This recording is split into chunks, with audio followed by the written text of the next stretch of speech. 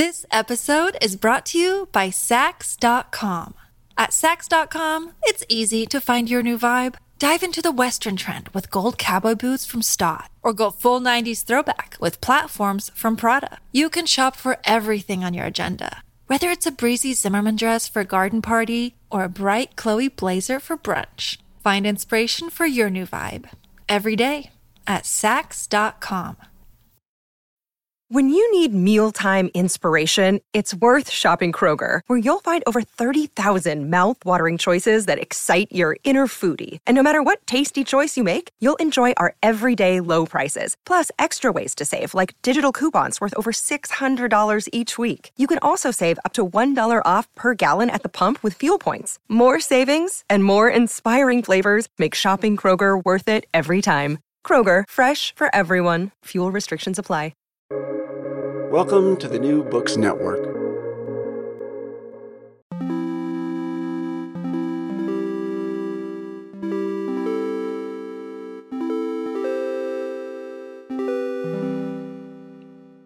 Hello and welcome to the New Books Network. I'm Pierre Valentin. I have hosted numerous conversations about the intersection of art and politics on this channel. The majority of these discussions and the books on which they are based only take a narrow, specialized view of one form of practice or another. The reality, however, is that while much of art practice today describes itself as political, and even if that politics appears to be uniform, artists produce all sorts of art for all sorts of situations. How can we think about art activism, social practice, and aesthetic world-making in consistent and internally compatible terms? Artists Remake the World, a new book by Simoniti, goes a considerable distance to construct a holistic theory of contemporary political art.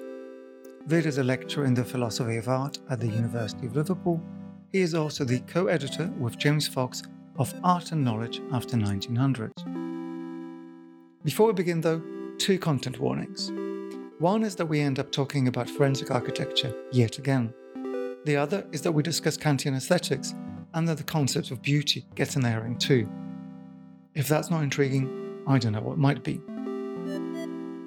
As ever, you'll find links to the items we discuss in the show notes. Vid, welcome to the show. Thanks so much, Pierre. Thanks for having me. This is a formidable effort. I have to offer you a qualified congratulations. Qualified because, as I already warned you, we're going to disagree about some of the things that you have written. But congratulations nonetheless, because this is an incredibly thorough attempt to systematize the quagmire of politics as it enters contemporary art, or contemporary art as it enters politics. Well, thanks. I'll offer it qualified thanks to your qualified congratulations. I do mean this sincerely, in as much as this animal that you've attacked is inconsistent, has a history that is incredibly difficult to pass, and it seems to be developing at breakneck speed. You try to come up with a grand theory of everything, which is something we should want of philosophy. So with that in mind, I want to ask you how you came to all of this. I know that you're a philosopher, but I also know that you've had some practical engagement in art and its production and dissemination. So maybe to set the scene, it would be good to understand how you came to the subject. Yeah, a bit of an intellectual autobiography, if you like. So you're right. So I started my academic path as a philosopher. So I studied philosophy as an undergrad, as a graduate student, and I've always admired the rigor that philosophy can bring to any number of issues and the kind of generality with which it attaches itself to these issues. Right, a philosopher can discuss philosophy of science or aesthetics in the same graduate seminar. But then what I did find is that at least the way that philosophy was practiced in Britain, it didn't tend to attack so many cultural issues. And so that's why I did my PhD, still working with philosopher, but at the Ruskin School of Art in Oxford, which is an art school. So that's how I became involved with a lot more artists, curators. I sort of co-organized or co-curated a few small shows, and I ended up writing about contemporary art. So that's my route into it. Well, it's not unusual that a lifelong engagement with intractable problems starts at the art school. Yeah, so on the one hand, as I started to move around the art world and sort of see exhibitions and talk to artists and so forth, this idea that contemporary visual art, so art as we find it in museums and galleries, the idea that this should address especially political issues, so issues to do with identity, to do with geopolitics, to do with the environment.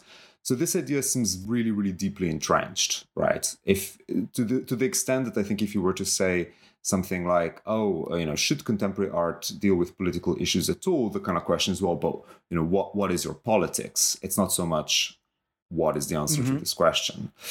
But then on the other hand, right, if you speak to other members of society, whether that be politicians or activists or trade unionists or whatever, or just the kind of average news consumer, the idea that art and contemporary art, which seems so hermetical and so removed from everyday concerns to most people who don't engage with it intimately, the idea that art should have something to do with politics seems really foreign, right? I mean, if you want to campaign for, I don't know, animal rights, why on earth should you try and do that through the gallery rather than just to organize yourself into kind of an activist group or something like that?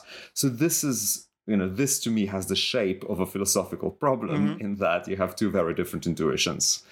So yeah, so this is what spurred this book, right? Like, let's try and figure out, what, if anything, can art contribute to the political process. And then, especially I was led to then look at two different ways of doing politics within contemporary art of the last 20 years. So that's the, I guess, setup. Well, what you set out to do is no mean feat. Thankfully, you do organize the book alongside three different arguments, and I think it would be useful if we stuck to the kind of three modes of engagement between art and politics that you lay out in the book. One is to imagine art as a contribution to public discourse. The second one is to imagine art or consider art's contribution as direct action. And the third as what you term world making. Maybe it would be useful to characterize those three to start with before we dive into detail. So the three ways in which I think contemporary art enter politics are, as you say, discourse, action, and world making. So in terms of discourse, what we mean here is broadly the way that people like, say, Jürgen Habermas in his early work characterized politics, so as the public sphere. So this is the sphere of news, of media, of intellectuals talking to each other, of grassroots people, but it's people talking to each other.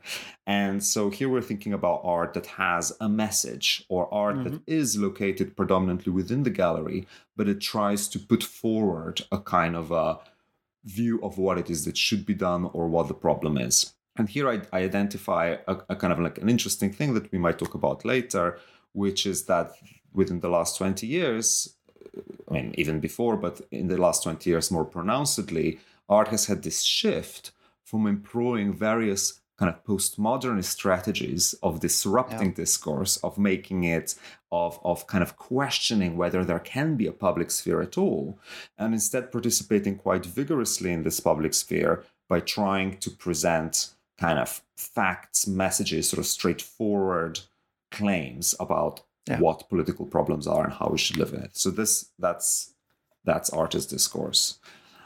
Art as political action is another trend, again pronounced in the last 20 years, which is this expectations that artists should stop engaging with any kind of medium-based, sort of recognizably artistic, if you like, art making, but instead to start organizing, to start participating in protests, to start working with communities where it becomes kind of a lot blurrier as to what it is that the artist is doing anyway as an artist.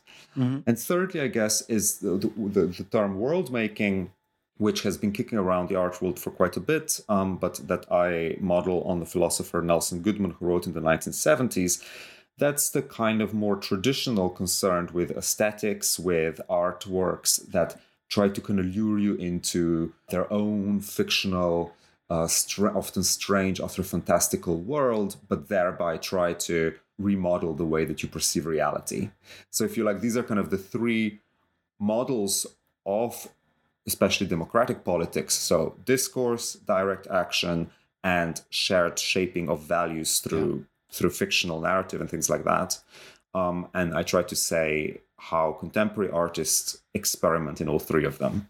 And here is the explanation for my qualifications at the beginning, which is that from these descriptions, it should be kind of obvious, even to a layperson, that these modes of practice are not necessarily compatible with one another, whether they are compatible philosophically or whether they're compatible even art historically.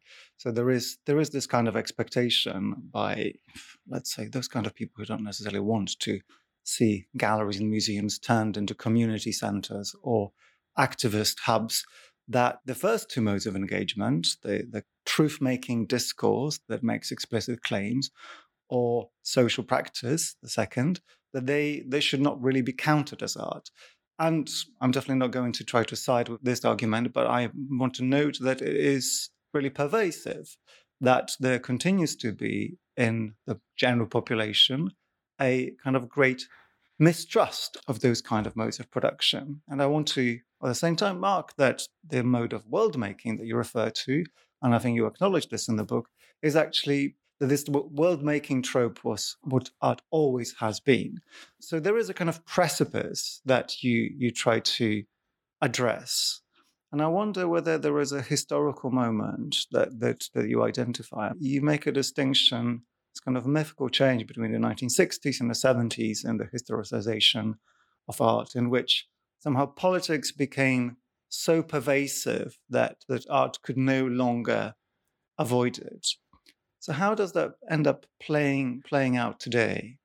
Yeah, so maybe onto this issue of to what extent are any of these practices art, or how might why are suddenly these kind of practices that don't seem intuitively like art in any way?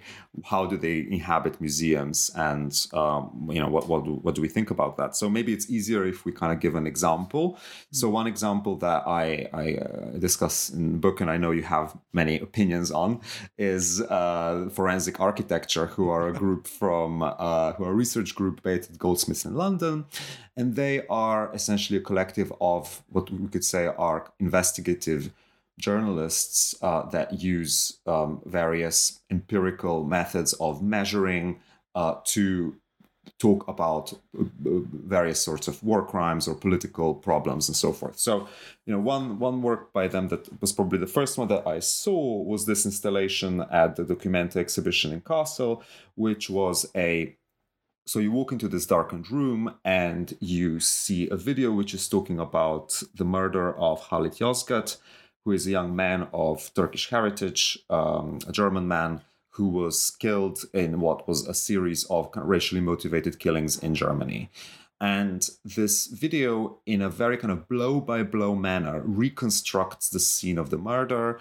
It talks about the trajectory of the bullet. It talks about the way that the smoke from the bullet would have dissipated through the room, who would have heard what. And it uses this kind of very empirical method to disprove or to question the testimony, the official testimony given by a Secret Service agent who was present in the room. So it's almost like a true crime episode with really forensic methods that finds its place in the gallery.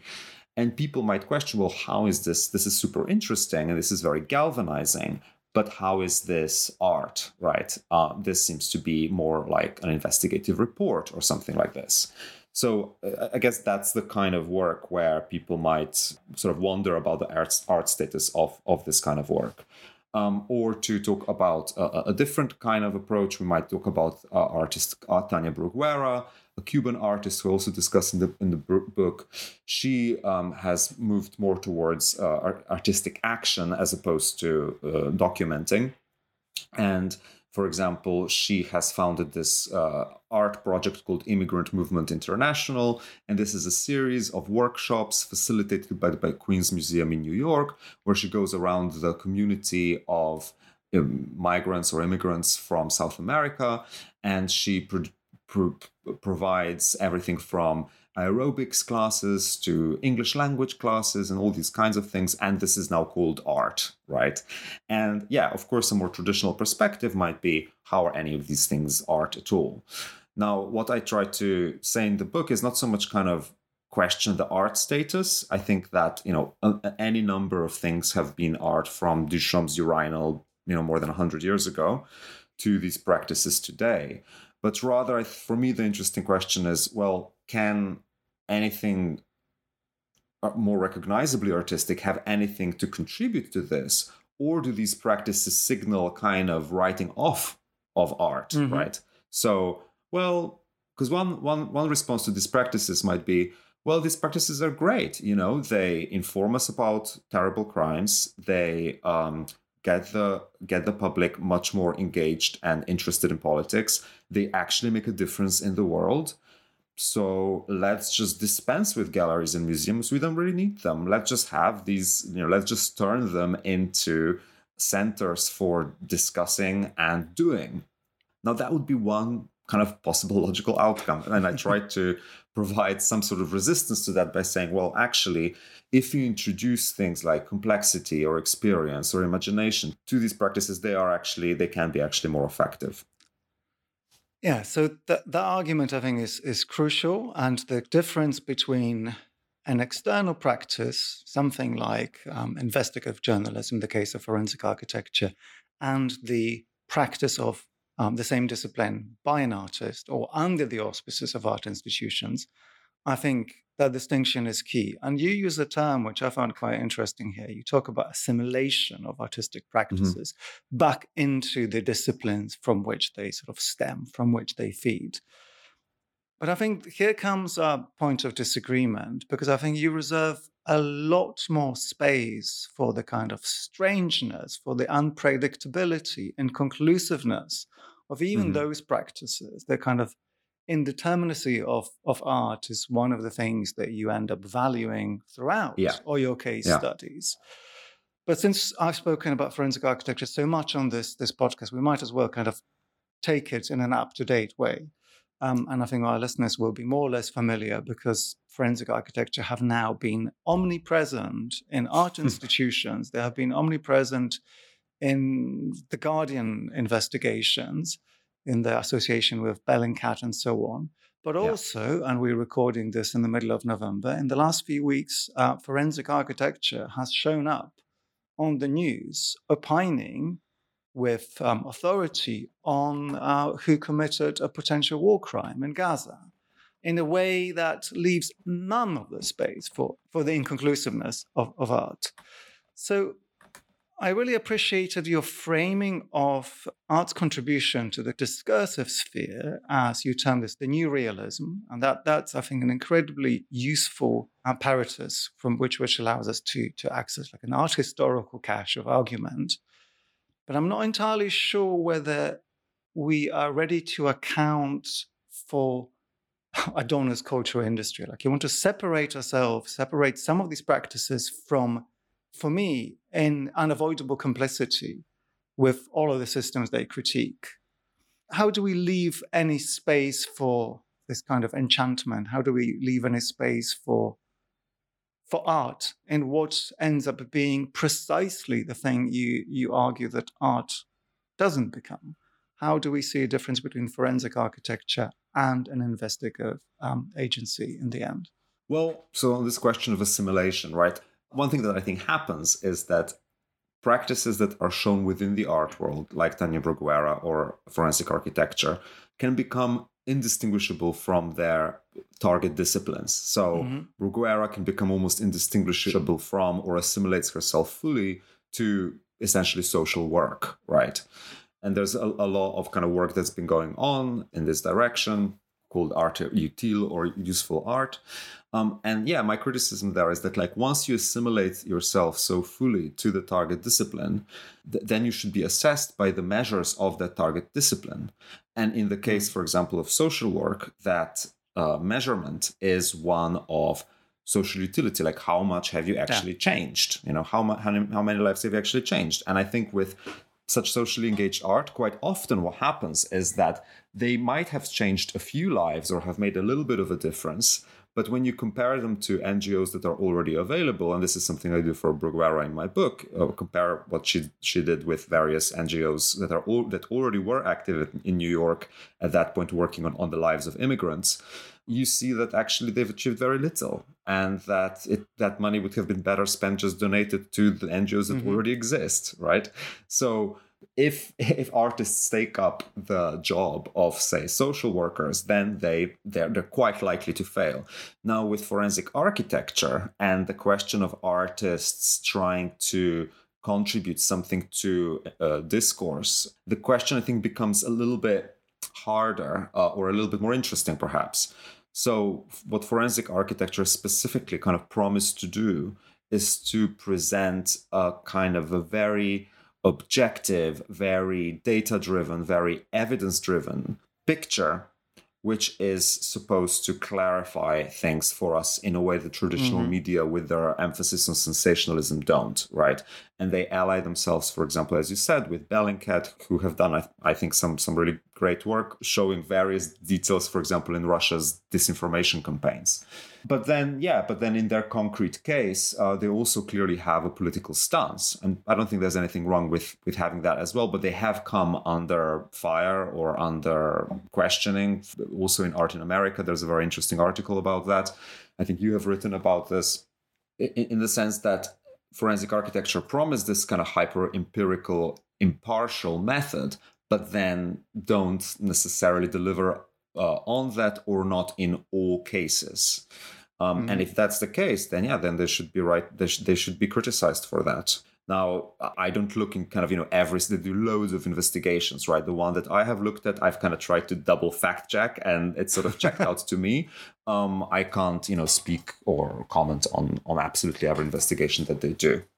Well, the question, though, that I want to stick with is that of aesthetics. And I was very heartened that you don't shy away from this word. This is kind of a joke in my interviews, that whenever people use that word, they end up having to define it live. And most, including philosophers, struggle. But I don't think you're going to have a problem, because you stick with Kant. We're in safe territory, which I really have to applaud you for.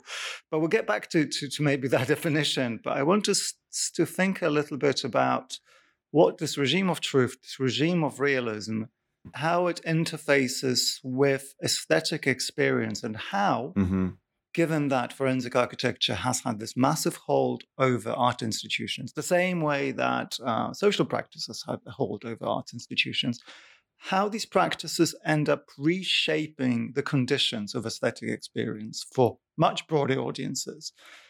So I'm going to try to rehearse an argument that I'm developing elsewhere now with forensic architecture, which is that once you have associated or disassociated, I think you probably go with the latter, disassociated truth from aesthetic flourish, fancy.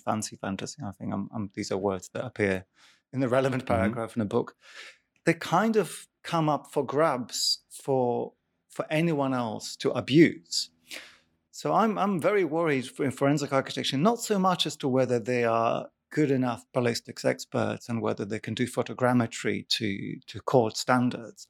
I'm concerned about the fact that forensic architecture have laid a ground for BBC Verify, which is the state broadcaster's service for telling us, based on OSINT, whether a piece of news is right or fake news. I'm afraid that forensic architecture might have kind of undermined our ability to make certain judgments for ourselves on aesthetic grounds, because their de-aestheticization of information actually just kind of leaves us to follow the slogan. And I'm not entirely sure whether I agree with you that forensic architecture don't deploy aesthetic means. They want to rewrite what aesthetic means. I interviewed Aya Weitzman and Matthew Fuller on the book Investigative Aesthetics, and that to me was an attempt to completely rewrite what it is that aesthetics might mean, how we derive information.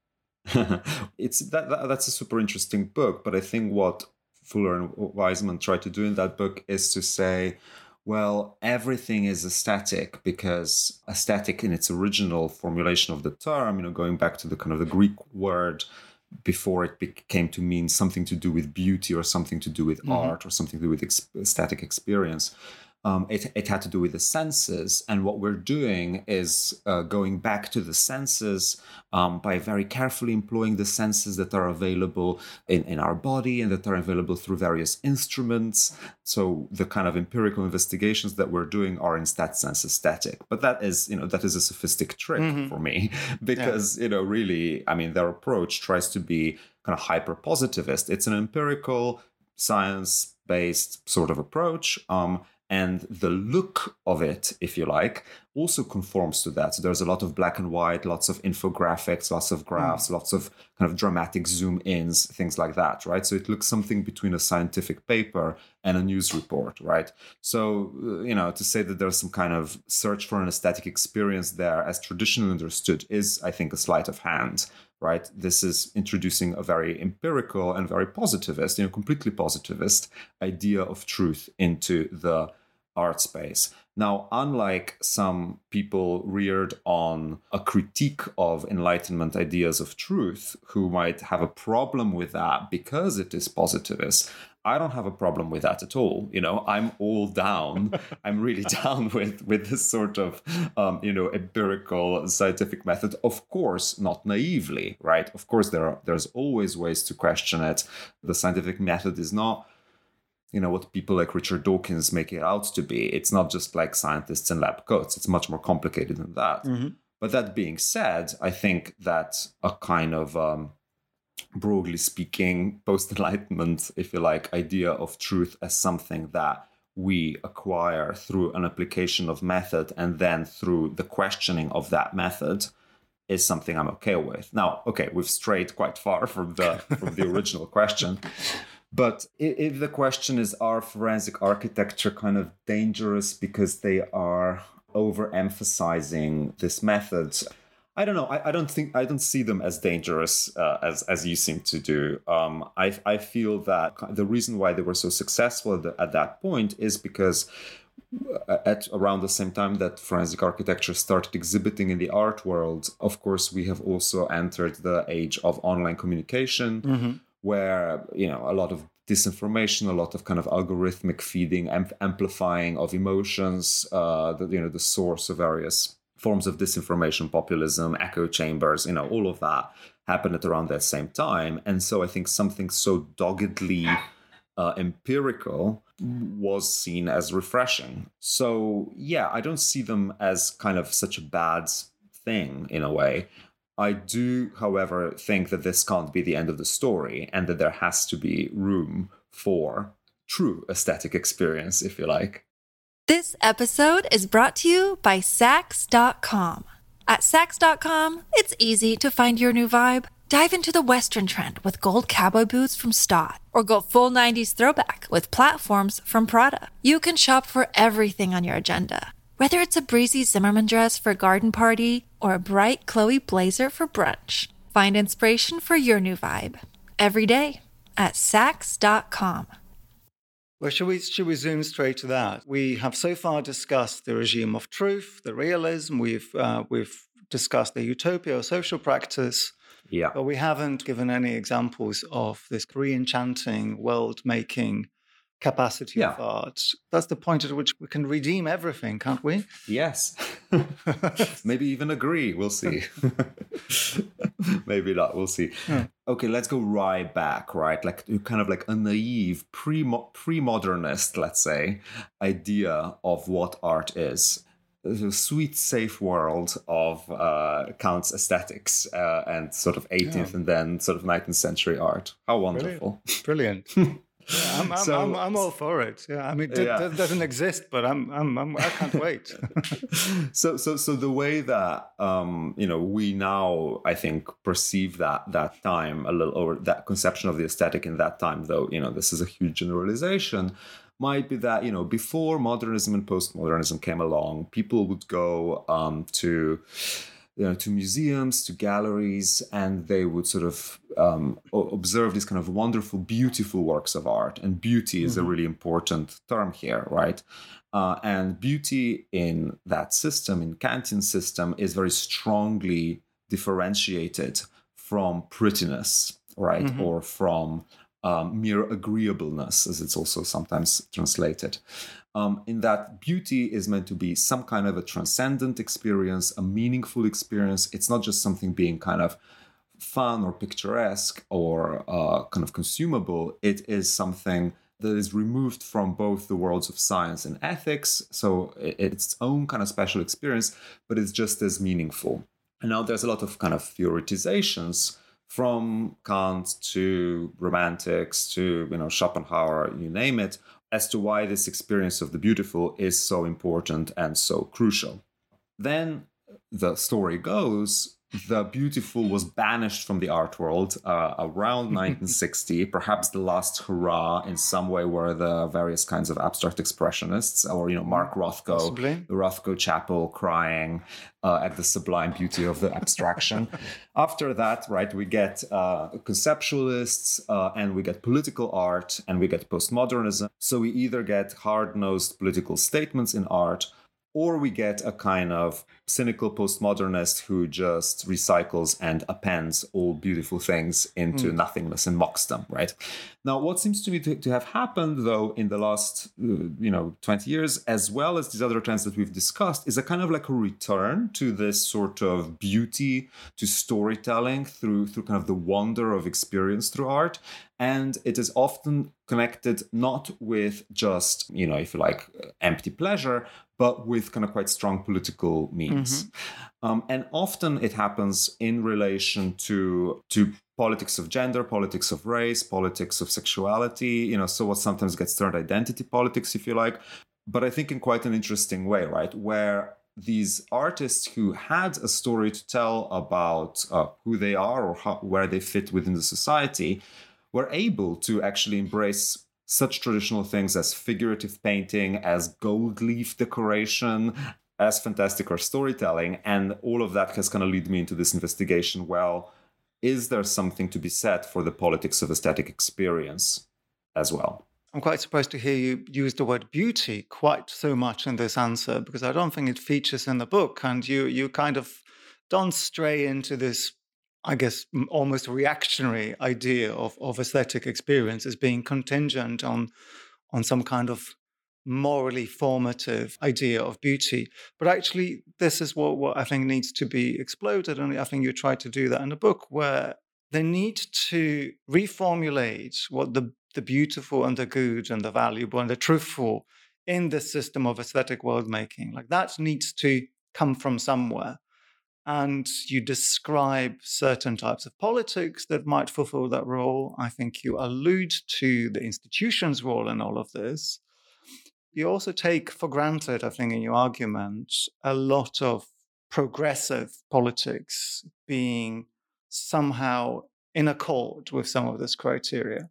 So maybe starting with a couple of examples of artworks that we might use as a case study. I think it would be useful to try to qualify this. So we've got to the point where aesthetic experience, the working out of meanings and codes and, actually engaging with the artwork is a value. I don't think you and I are going to disagree with that, but I think it would be useful to fill in some of the gaps left post-Kant. Yeah, you're right that I don't say beauty quite so much because it is such a kind of contentious term, and we can come back to that. But yeah, you're right. Let's start with an example. So I opened this chapter with an exhibition in the Black Fantastic, which was shown at the Hayward Gallery in London in 2022. And it showed various artists engaging with diasporic Black imagination in a variety of media. And what I was really struck by going through that exhibition is that sometimes I felt, wow, this is really interesting work, but it's almost as if the 60s and postmodernism never happened. I almost felt like it's almost like they're coming from a straight line. I mean, I'm caricaturing a little bit, but it's almost like they're coming through a straight line from the Renaissance or something. Yeah. So one example might be this painting by Lina Iris Victor, who is portraying herself as this Sibyl, like the Libyan Sibyl of antiquity, right? The Sibyls, the prophetesses of antiquity. And she is portraying herself as this figure, and in these paintings, sort of telling the history of Liberia. But these paintings, what they look like is we see her in kind of allegorical garb. Often she's holding some sort of flower or a book. There's a lot of gold leaf around. There's lots of symbols that you kind of begin to decipher. Like you might notice in the corner of the painting the Liberian flag. You might see a kind of a black and white rendition amidst this very colorful painting of a window into some kind of foliage, some kind of forest. So it's a painting that's figurative, that's replete with symbolism, that's beautiful, I think we can say, That's allowed. Yeah, it's something that, it's kind of also gallery friendly, you might say, right? The question is, well, what do these kinds of works that have so long been excluded in some way from discussions of politics and art, what can they do for politics, if anything? Here, I think the short answer is that it is able to reshape our sensibility. Now, there are many ways into kind of cashing this out. One influential one, which I take some issue with, but I'm also, not entirely inimical to, is Jacques Rancière's view of distribution of the sensible. Mm-hmm. I mean, I think distribution of the sensible is a very nice term for what we have in mind. Yeah. The way that Rancière describes it, for me, doesn't quite get there. Mm. But the another term that I prefer to use here is world making, which has been invoked a lot recently by Jana Brown, by Donna Haraway, by a number of people, by a number of artists, as doing something like this. But I go back to Nelson Goodman, American philosopher in the 1970s, who writes about this. And the kind of basic idea is that when we're perceiving the world, we're perceiving it through a particular pattern, right? We are disposed towards certain kinds of explanations, towards certain kinds of emotional reactions, towards certain kind of grouping of similar things together.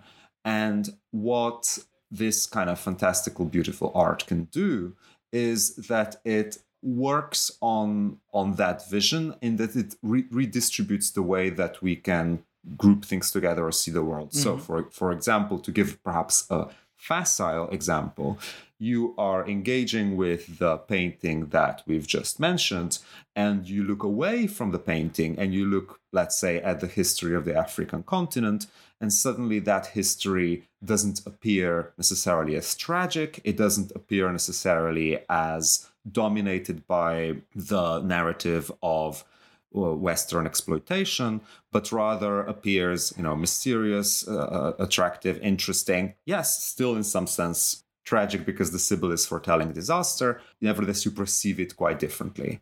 Now, if you're thinking about the way in which attitudes, broadly speaking, in Western culture in the last 50, 60 years have changed with regards to sexuality, with regards to women, with regards to race relations, and so forth, right? I think we cannot tell that story without invoking the power of cultural production, including art, in changing those sensibilities. Mm-hmm. For me, the story goes something like this, right? What is political change? Political change is in some sense a change in the law. How can change in the law happen? Well, it happens against the background of shifting dispositions, of shifting perceptions. Those perceptions are shaped by the broader culture, by the broader cultural production, including, advertising, film, and so forth. Yeah. What art as art does is that it is a kind of experimental shaping of those perceptions, right? Mm-hmm. So for me, this kind of contemporary art, which aims towards aesthetic experience, which aims towards narrative, which aims towards reshaping of our perceptions, is a kind of experimental form of world making. So that's my take, if you like. I have two questions in regard to this. So one is whether the experimental nature isn't in some sense in almost invalidating contrast to the other types of arts engagement with politics, so the truth regime and the social practice. And I think that those answers might be kind of straightforward. And a second, hopefully more amusing question is this something new? Has this experiment, or rather this world-making, wonder-inducing function of art, and I am going to now go back to your use of the word beauty, is there anything new in this? So I see the formulation, of course, we have needed to narrativize art, maybe biological, maybe still somehow cultural, despite modernity's assault on things that came before it. Maybe we still have this residual desire for the beautiful and all those kind of connected things.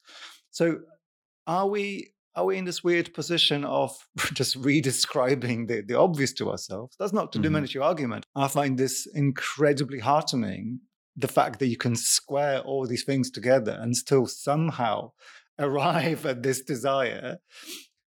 But are we rewriting history that we have already forgotten, art history, art theory that we have forgotten, or has something indeed materially, historically changed that requires this reinvention of this theoretical apparatus? Yeah, I mean, I would like to say both. So yeah, in some sense, this kind of world making is something that you could associate, and I think one should associate with culture at its broadest and going as far back in history as possible, right? Yeah, you absolutely can go to any number of arts, crafts in any number of cultures and say that they perform precisely this function, right? That they make the world of meaning that political community inhabits. And whether you're talking about ancient China or, Neolithic settlements or Renaissance Europe, I think, that philosophical account of world making is meant to be broad enough that it captures all of that, right? And insofar as all those cultures would have tried to create their shared habitus, if you like, their shared space of meaning through beautiful objects or through some kind of experiential component, then, that would hold. So in that sense, I do think I am kind of going back to things that are historical and I don't want to say universal because that's quite bad, but almost. Is it? Oh my God! I don't know. I might be punching too far above my station. But anyway, but as to the other question, okay, but what is new, right? What is new here? So I think what's new, one thing that is new is that now these forms exist within quite a specialized field of contemporary art. Secondly, that they compete with the culture industry, broadly speaking, right? Because you might say, who needs Lina Aris Victor's paintings that, not so many people can see because they're in a museum? You have TV shows, you have adverts, you have adverts that are all about inclusivity, let's say. Why do we need art? So art has to, in some sense, distance itself from that broader world making in the culture industry. And especially if we're talking about, quote unquote, progressive art, right? We might wonder, well, how is this different from the kind of official culture of democracy, which is, anything from banks to universities to whatever, flying gay flag and saying diversity matters to us. So the worry is then, what's the difference between kind of critical art making and the way in which democracies or democracies of the West or capitalist democracies kind of embrace these ideals in a way that we might consider somewhat empty, right?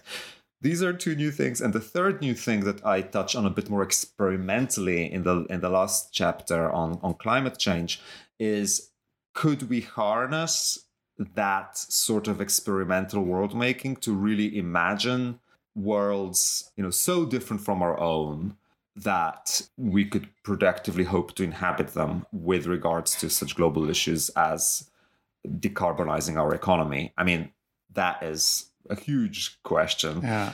But these are, I think, the kind of new things that you can, though, I hope, excitingly think about once you think of art's role in political process as having to do with world making, changing the shared space of meaning, and maybe even beauty. Yeah, I mean, we seem to be stuck on beauty. So let's row back out of this into the realm of the ugly and the potentially quite nasty. You have a chapter which I think lets us deal with this as a problem that's kind of live, but also slightly more indeterminate. So I'm not going to let you talk about climate change because it's a little bit too early. We need another 40 years to find out whether art can do anything and whether your idea of art doing anything will have been right. But the emergence of post-internet art, which is one of your chapters, I think provides a potentially interesting case study of actually assessing your approach to things. So you, on the one hand, look at artists like Ryan Trecarton and Amalia Ullman, this kind of generation of artists who are very actively producing this kind of opulence of stimulus. And there are so many different approaches. There's kind of nihilism, but there's also manipulation. And you do all that. I'd like you to kind of give us a little bit of a description of the scene, as you say. But as you do that, to avoid entrapping you, I want us to think about the way that you end that chapter, which is the internet is ugly and elected Trump, it caused Brexit, and it's creating neo-Nazis. Because that is, I think, a test of some of the aesthetic ideas that we've been discussing, because at which world making and the acceptability of world making hinges on the content of the politics that it's motivated by. But let's start by talking about what post-internet art is in the way that it's been useful to you. Yeah, so it's a contested term by art historians and so forth, but essentially this is a generation of artists kind of active in the late 2000s, early 2010s, who seemed to kind of sum up the experience of the new internet domain. So I'll talk about Ryan Trecartin just because I really remember seeing a Ryan Trecartin piece. Absolutely loved it when I first saw it, and I still think it's really interesting. Yeah, I think he'll really be kind of remembered and canonized. Here's my hot take on that. But anyway, you go in there and you're bombarded with these characters who look like something out of RuPaul's Drag Race, avant la lettre, I suppose. And they're kind of strutting around and walking around and posing and pouting. And then on top of that, there's loads of little GIF images and kind of incomprehensible slogans like "Where is Globalese?" appears out of nowhere. Some planes go across the screen. And it all just feels like the internet, this incessant clicking, bits of information jouting for your attention, swiping through news and then pornography and then likes on Facebook and so forth, right? And at that point, this was 2008 or something like that, right? It felt like, well, here is art that's kind of captured that madness, if you like. But then contemporary art critics, let's say, turned against this kind of art, in part because some years later, of course, it turns out that internet isn't just fun and games and overstimulation, but also has huge consequences for the democratic sphere, right? Creating polarization, populism, surveillance capitalism, Cambridge Analytica scandal, etc., right?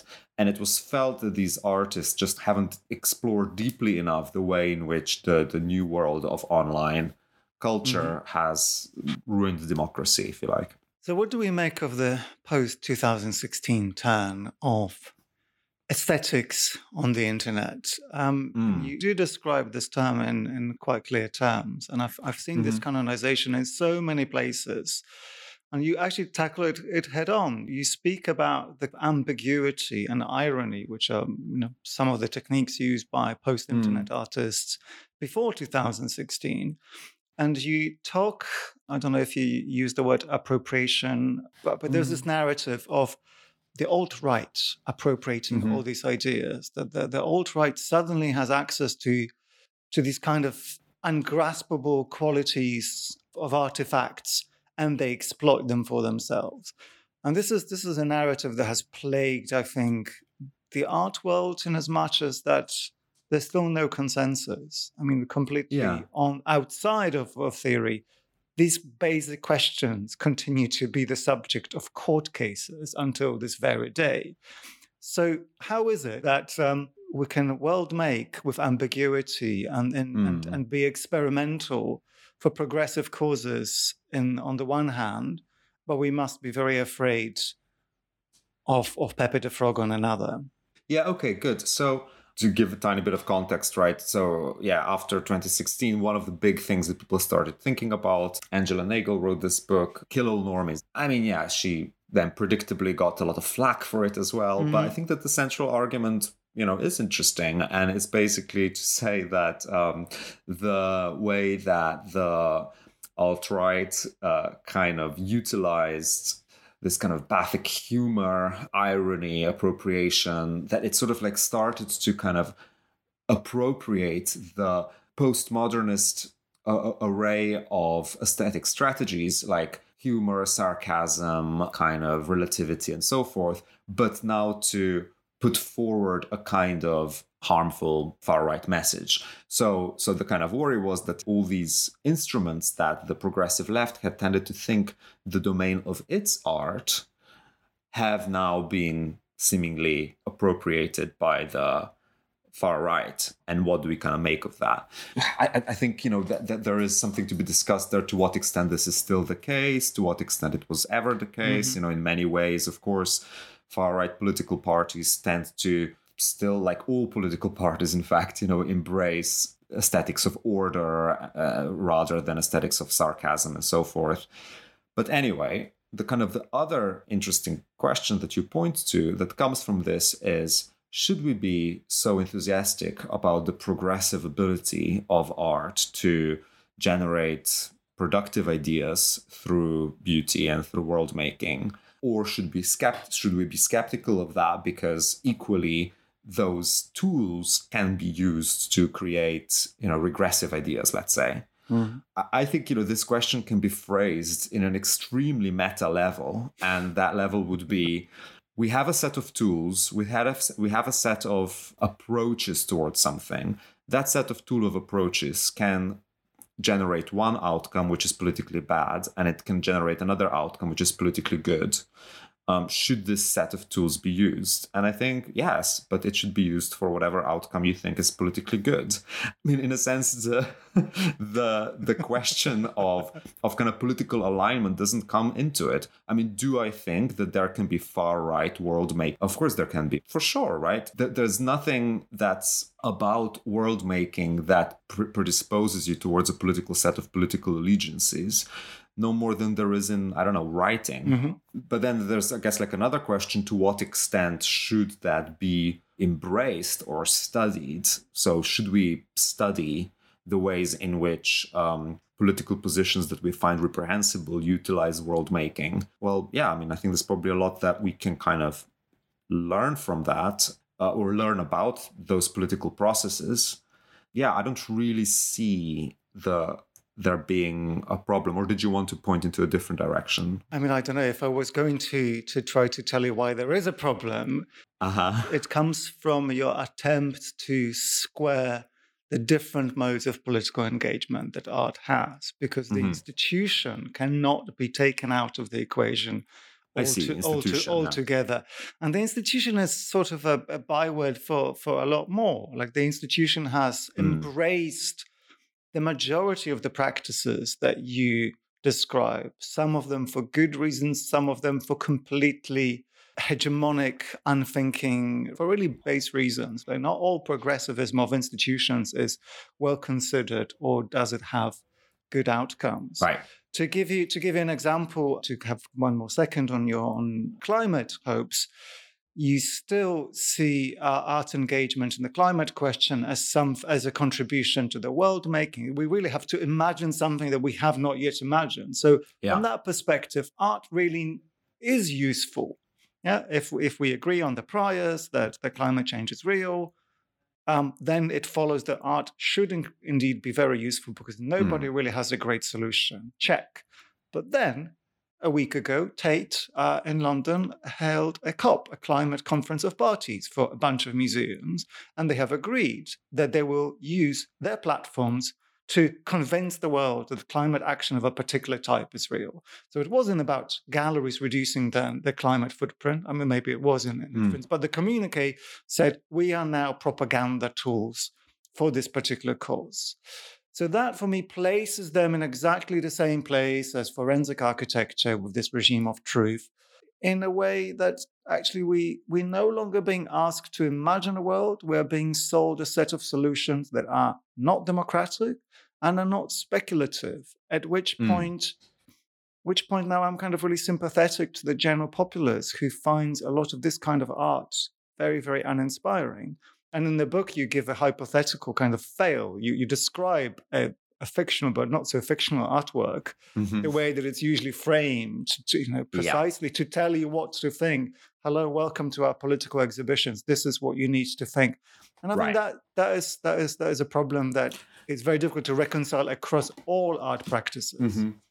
Yeah, Yeah, I mean, I think really, your question points to not so much for me to the worries about world making and ability of art to create a new set of meanings that we might want to inhabit, but really the problem of the institutions and, if you like, the infrastructure within which art is shown, right?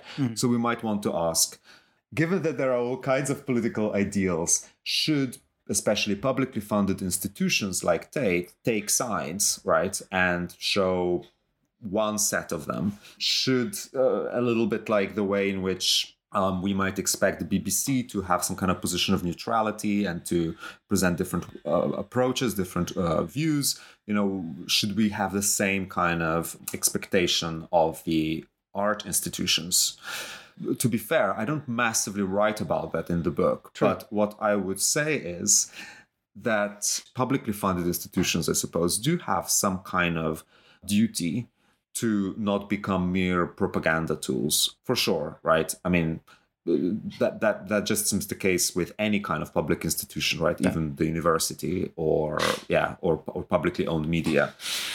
But it also should be said that as propaganda tools, they're not that effective, right? The kind of parody exhibition that I discuss a little bit is, when you walk into an exhibition, what you see is a bunch of kind of conceptual art objects that you can't really read. And then on the wall, there's something that says, oh, here the artist is subverting gender norms, and here the artist is subverting global capitalism, the end, right? That's a very bad kind of exhibition, but it's the kind of exhibition that... Well, I've seen it too, don't worry.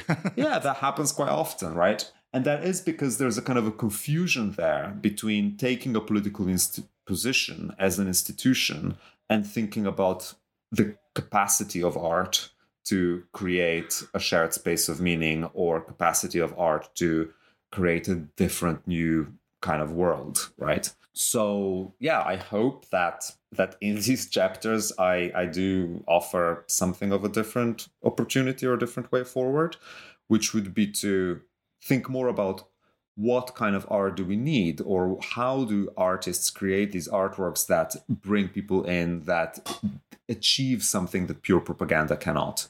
Okay, is that the positive message we can end on? Maybe, I try to sort of skew it a little bit towards a positive message. It's always nicer to end on that note. Well, brilliant. Thank you so much, Vid. Thanks, Pierre. That wasn't too adversarial. To the extent it was, pleasingly so. So thank you. Artist Remake the World, a contemporary art manifesto by Vid Simoniti is published by Yale University Press. I'm Pierre Delancey, and dear the Joyce Marshall Poe. Thanks for listening. Join us next time.